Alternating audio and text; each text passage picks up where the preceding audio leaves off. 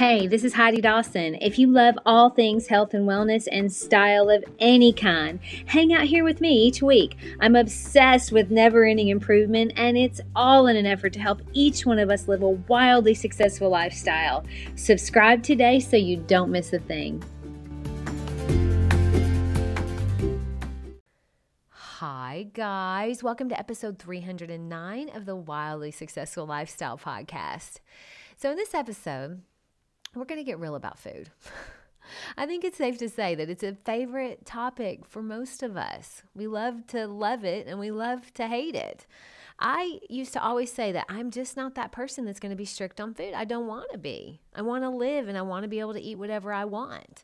Whatever I want included biscuits and pancakes and sandwiches and cupcakes and pizza and Mexican food. Eric and I literally used to eat Mexican food once a week, and it wasn't like the healthy kind. We would do the regular margaritas and chips and salsa, and then we'd also do pizza once a week, which might include a beer or root beer, depending on my mood. On top of that, we would eat Chinese with all the rice and the egg rolls and the sugar donut at the end. And then on Sunday, like I talked about it on episode 307, we would have pancakes and mimosas because we ran 5 miles. We thought we were being healthy because the other times when we weren't eating those things, we would eat pretty healthy. We'd have eggs and toast or oatmeal with brown sugar and dried fruit or tacos with no sour cream and no cheese. We thought we were being healthy because we didn't eat fast food. We didn't drink Cokes usually, unless I had a root beer on Sunday. But we also didn't drink juice with all that sugar. We thought we were being healthy because we ate frozen yogurt once a week instead of full-on ice cream. But I also added the little crumbled peanut butter cups and chocolate chips and chocolate syrup on top. Sounds healthy, doesn't it? And don't even get me started on the almost daily milkshake dressed up like a protein shake I was getting at the gym as a reward for my workout. The Mocha Madness. Don't try it. It's delicious. Do not try it, though. That was what I thought was healthy. That was our nutrition. And I wondered why I was putting on weight. I mean, we thought we were healthy because we exercised 3 to 4 times a week. But I also wondered, why I felt grumpy and my joints hurt. We were getting our entertainment and our excitement from eating foods that were literally killing us, and we didn't even know it. I mean, we love to think about food, don't we? We love to talk about it, smell it, eat it. Food is kind of an addiction, especially if you live in America. And no snarky comments if you don't live in America. We know we love food. And we also know that it's become a huge problem in more than one way. We're bigger than ever. We're unhealthier than ever. Our food, in a lot of cases, doesn't even constitute as food. It's designed to look and taste like food, but it is not giving any nutrition to our body whatsoever. Some of the ingredients in our food is actually illegal in other countries. Actually illegal. So yeah, the so-called food that makes up about 60% of the American diet is not even food at all. And I can say this without a doubt because I looked up the actual definition of food. Here it is. Any nutritious substance that people or animals eat or drink or that plants absorb in order to maintain life and growth. So if you eat something that's causing your body harm and has no nutritious value at all, it isn't food. It's something else. We think that just because the food industry wraps it up and puts it in a grocery store that it's food. But food, in order to be food, has to have nutritious value. Okay, so if it doesn't, then it's not actually food.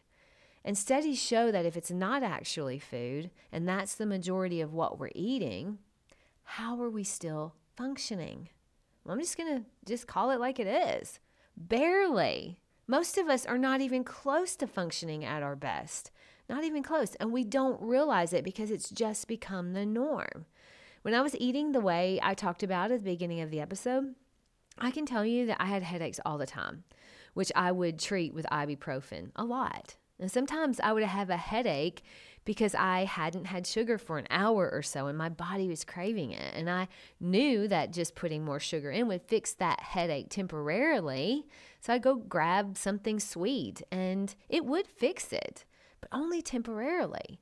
My body was literally demanding certain foods or it would revolt. I'd created a monster that was always hungry. And I didn't know why when I exercised a lot, I was still putting on weight. So I started cutting out things little by little. No more pizza on the weekends, no more regular margaritas, no more frozen yogurt or blueberry pancakes and mimosas on Sunday. I started cutting things out, and it helped a little bit, but I still felt tired.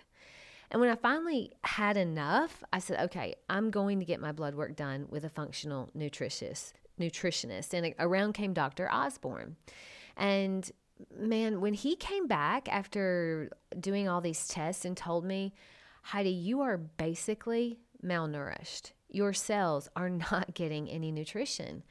I realized that taking things out that were hurting me was only part of the equation. I had to add whole foods with actual nutrients back into my diet.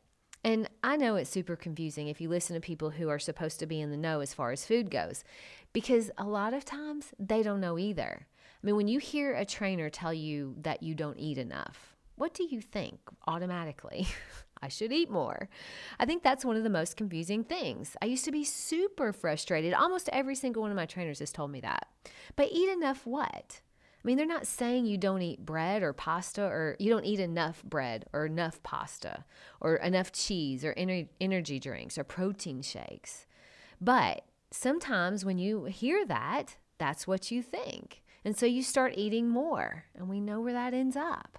And look, they may have just heard that or read it somewhere, and they may not even know exactly what that means. They just know the same as you know that something isn't working. You're not getting enough something to build muscle or feel good or balance out your weight.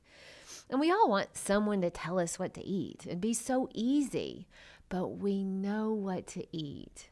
We just would rather have a quick fix. And I'm talking from experience here. There's no judgment coming from me. I know it takes time to make a big salad every single day, but that's what we need. I know making an omelet or a savory breakfast every day takes time, but that's how you get nutrition. It isn't from the egg bites and latte at Starbucks. And in a pinch, I will still eat that. But I know it's just causing me not to be hungry for a moment. I don't eat it thinking I'm getting nutrition, because I'm not. So back to my nutritionist, Dr. Osborne, he gave me a 10-week protocol.